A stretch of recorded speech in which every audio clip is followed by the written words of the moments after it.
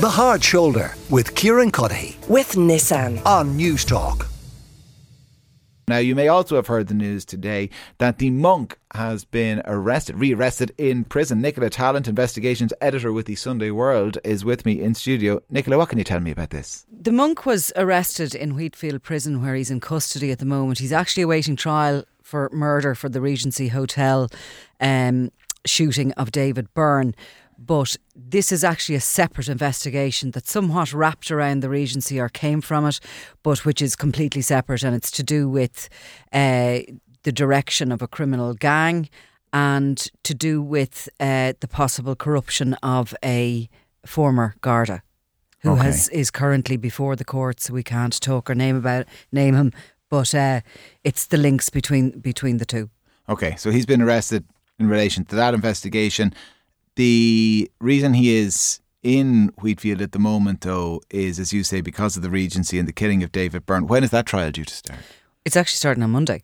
Okay. This week there's been some significant developments. Jonathan Dowdall and his father Patrick pleaded guilty to lesser charges. Jonathan was facing a murder charge as well. So he went to court on Wednesday morning along with his father, and they pleaded guilty to facilitating that murder. It was to do with a room being rented in the Regency Hotel. Far lesser charge, obviously, than murder, and significant enough in that it was about to kind of go in and out of the courts without anybody being alerted or noticing, and a journalist just happened to be there, and both Dowdalls came out from the jury box under heavy security. So it'll be interesting to see now what evidence is given against the monk when he faces trial. All right, okay, listen, I expect that's a trial that will get an awful lot of attention. I mean, that shooting in the Regency then sparked this gang war between the Hutches and the Kinahans, and it's brought us to where we are now. And you and I have spoken before about the Kinahans and the noose tightening around them. John Morrissey, this character who was arrested in Spain, what can you tell me about him and his role in the gang? Yeah, and that is the most significant thing that's happened since the sanctions were announced last April. John Morrissey was named during the sanctions, along with his company Nero Vodka, which was established out in the Costa del Sol some years ago, and which grew at proportions like for a drinks company that were just phenomenal. Johnny Morrissey has lived an incredible lifestyle out in the Costa along with his wife Nicola, who was the CEO of the Nero Vodka. Now, I had been keeping an eye on Morrissey anyway, because he was actually known to us here before he ever popped up in Marbella. He had lived in Ireland for a period of time, had arrived around the same time a good few criminals from England were coming here in the 90s, before the Criminal Assets Bureau had been established, and when they could kind of bed down in an English-speaking country near enough to the UK, and they were able to conduct their business. And Morrissey bought a restaurant in Kinsale, and he lived down there. He was a boating enthusiast, although it is now suspected that he may have been landing cocaine on the coasts of the east coast of Ireland. But he was targeted by the Criminal Assets Bureau during an investigation into George the Penguin Mitchell, and there was an amount of money demanded from him and some properties, and he was so incensed by it that he is, and it has been stated by the former Criminal Assets Bureau Chief Felix McKenna, that the CAB became aware of a threat to kill Barry Galvin, the legal officer of the Bureau at the time, emanating from that investigation into Morrissey, and Galvin had to be given a firearm. A civilian given a firearm is completely abnormal in this country, but such was the level of threat. So Morrissey ended up losing that money and disappearing off into the Costa, where in the past, say, 5-6 years, he has kind of come back to life as such, bigger, wealthier and brassier than ever, and also very deeply connected in with the Kinahans. Now, I wasn't aware until those sanctions were announced that he was actually an enforcer working for the Kinahan organisation, but his arrest recently and what has obviously been going on in the background has been this enormous money laundering investigation into the Kinahan wealth. And the Spanish police, the Guardia Civil, arrested Morrissey and his wife Nicola, and they said that they believe he has been, in the last 18 months, has laundered €200 million, which is the biggest money laundering case to my like as far as I can remember anyway, in the history of Europol. Yeah. Massive. Given he is in Spain and that the money laundering is happening, so there's no talk of extraditing him to his trial in Ireland. You see, the Spanish will handle that end of it, because the money. And actually, when I looked at it, I actually wasn't surprised, because our focus has been very much on Dubai, because that's where the Kinahans fled in 2016 after they believed themselves to have come under attack from rivals. And, you're looking at the businesses they have out there, which are very difficult to see because they're all hidden in the Emirates. You can't go onto a company registrar's office very easily and see what's going on. But actually, the Kinahan organisation, their HQ was in Spain for 2 decades.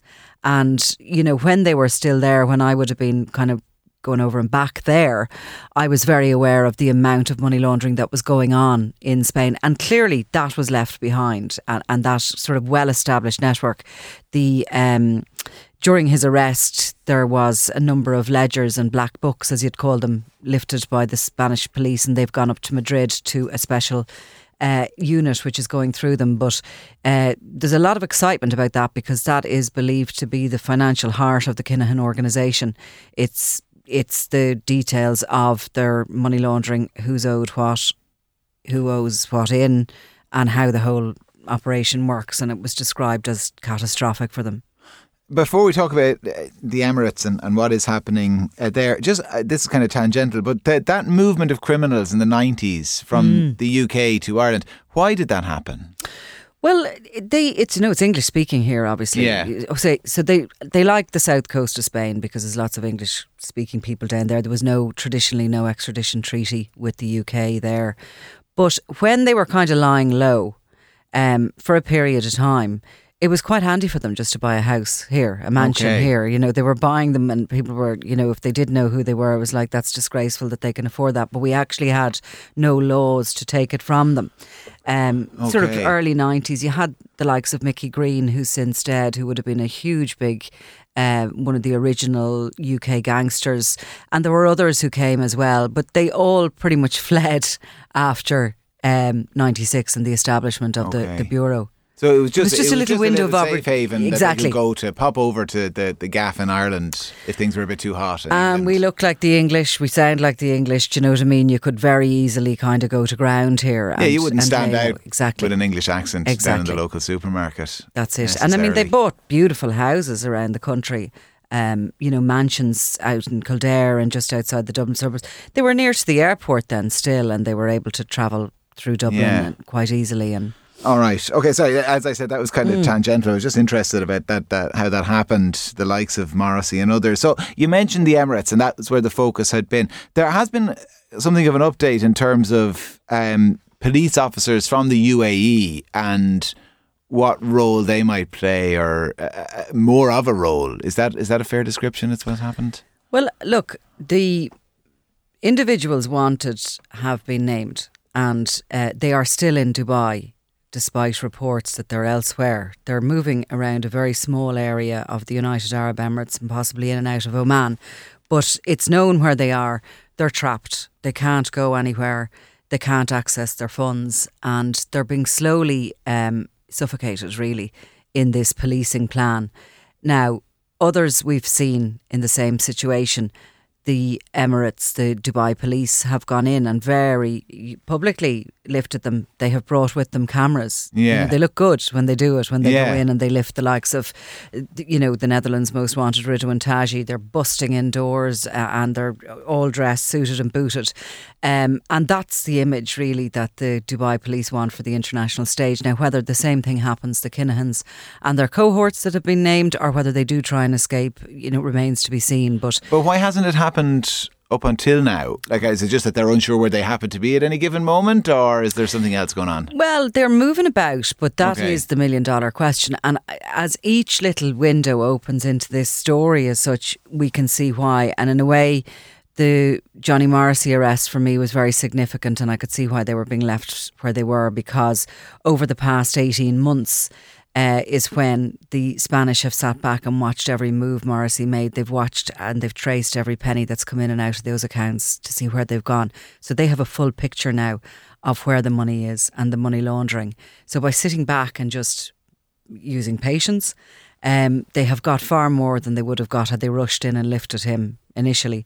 And I imagine that the same is happening with the Kinahans. I assume, and you know this from covering all of this in so much more detail and knowing the characters, I assume when it gets to this point in the decline of any gang like the Kinahans, that the danger comes from within as much from without. You know, there's the Gardaí and there's Interpol and there's police now in the UAE possibly working with Interpol more closely. There's also everybody they work with and have worked with who, as the news tightens, is going to start thinking, there's possibly a deal to be cut here and I want to be the one to cut it. I mean, that's 100% their biggest problem, actually. You know, they know that they have been under investigation for a long time. They were always aware that they were under investigation way back in 2010 when the Spanish had them under surveillance. Christy Kinahan Sr. knew. I mean, Senior is a member of Mensa. He is an extremely intelligent, wily individual. So they've always known they're under threat from the outside. The trust within the organisation has been held by the money, you know, and the power they have held. That has been taken away from them. You know, if I was Daniel Kinahan or Christy Senior, I would be extremely worried about Johnny Morrissey. He is facing an enormous time in prison. He's in his 60s. His wife has been arrested. Is still under investigation. There's a question of whether or not she is going to be sent to prison. They have a young child. He is really a guy with a lot to lose and makes him very dangerous, really, for them. And also, if he was the man that was handed the keys to the finances, he knows even more than what already the police have ascertained from his books. So the likes of him and others who've been lifted are very dangerous to them. As their finances become that they can't access them, like, I mean, they do have a lot of properties and stuff, but you can't just turn that into cash. Yeah. And you can't transport it very easily when you're so trapped. So they have a wage bill of up to, I mean, I've been told anything up to $1 million a week. And they need to get everybody their wages or everybody starts getting a bit, you know, no one works for free. No one works even in the criminal world. Oh, absolutely. And, you know, the loyalties are only held through that money.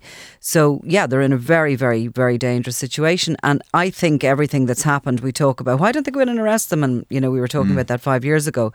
Everything has been so carefully planned that it will be a blueprint for policing of the future.